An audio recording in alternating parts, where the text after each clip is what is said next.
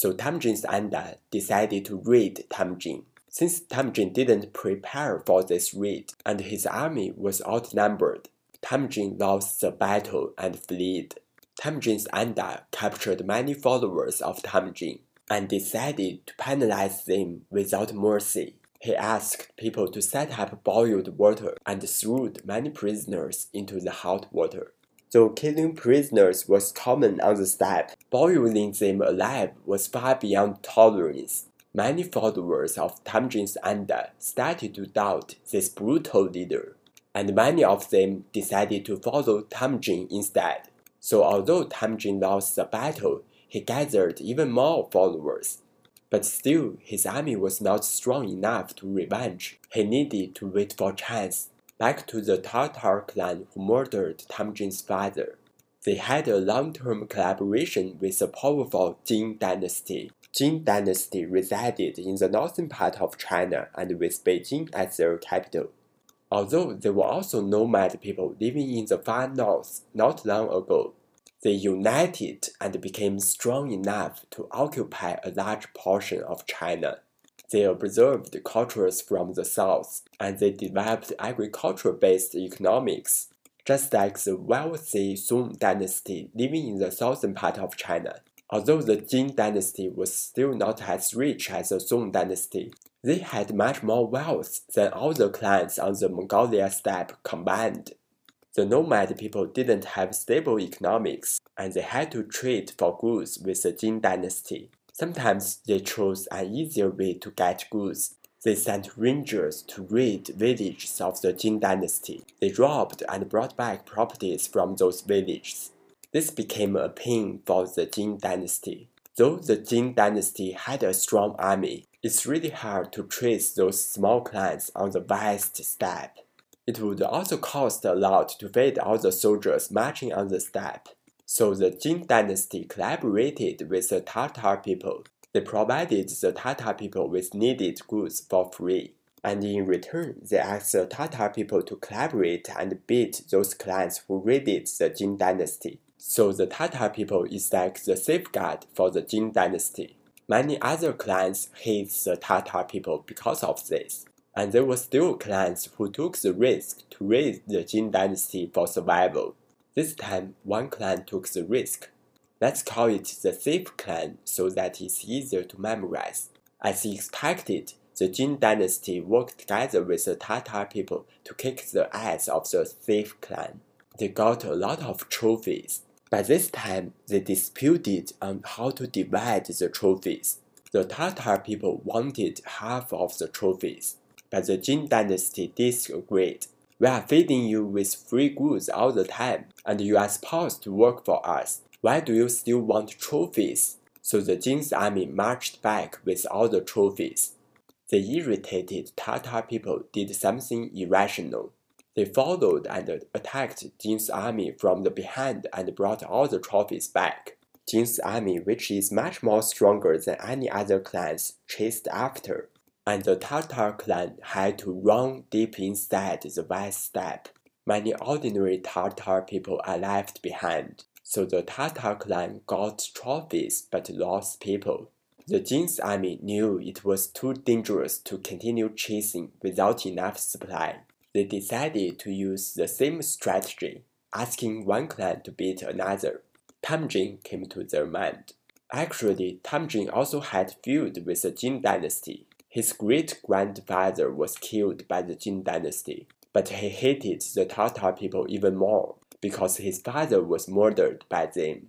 So he agreed to work with the Jin dynasty, and he wanted to get help from all the other clans who hated the Tartar clan. His godfather agreed to help, and the Safe clan, who was just beaten by the Tartar clan, also agreed to help. They had a feast together before the military action, but just on that feast, people are drunk. Some accidents lead to the feud between the leaders of the Safe clan and Temujin's people, so the Safe clan didn't send the army as promised. But still, the joint force between Temujin and his godfather was strong enough to beat the Tartar clan. Temujin finally took the revenge for his father. He returned to his home with a good mood, only to find that their camp was raided by the Thief clan. Temujin was angry. "Come on, we were taking a revenge for you guys, and you stabbed me in the back." Temujin didn't even rest his soldiers. They marched toward to the camp of the Thief clan immediately, and conquered that clan successfully. With 2 consecutive victories, Temujin built up a strong army. The fact that Temujin built everything from nowhere scared other clans even more. The Jin dynasty also didn't want to see a powerful clan, which could be a potential threat to itself, so the Jin people played another trick. Since Temujin and his godfather helped the Jin dynasty to beat the Tatar people, the Jin dynasty awarded Temujin and his godfather as promised. But they treated Temujin and his godfather quite differently. They named Temujin's godfather something like the Lord of the North, but they only gave Temujin a very low-rank title. Wait, Temujin was a point of contact and got his godfather involved. Shouldn't Temujin deserve more? Yes, he did, but the Jin dynasty did it intentionally to cast a bomb between Temujin and his godfather. No one else wanted to see their strong alliance. But fortunately, Temujin was smart enough to understand this. Instead of complaining, he sincerely congratulated his godfather and expressed his gratitude. Temujin's attitude broke the plot of the Jin dynasty, and Temujin even fully utilized his low-rank title awarded by the Jin dynasty. At least, he's someone who's recognized by the powerful Jin dynasty, while most other clans didn't have any connections with the Jin dynasty, and people on the steppe didn't know the meaning of the title, so Temujin used this low-rank title to summon even more followers. More importantly, Temujin realized his lifelong term goal. He observed that the Jin dynasty was so powerful, and they could ask clans on the steppe to fight each other just by paying money. And they were nomad just like the Mongol people not long ago, and they became strong only because they united. So Temujin decided to unite all the people on the steppe. He started to ask smaller clans to bend their knees, and conquered them if they didn't. Temujin's ambition alarmed rulers of other clans. So 12 other clans decided to collaborate to beat Temujin. However, their union was quite weak. They did want to beat Temujin, but meanwhile, every clan wanted to stay behind the army to avoid sacrifice. So together with his godfather, Temujin beat the union of these 12 clans without much trouble. After the defeat, all 12 clans tried to flee. Temujin and his godfather chased behind.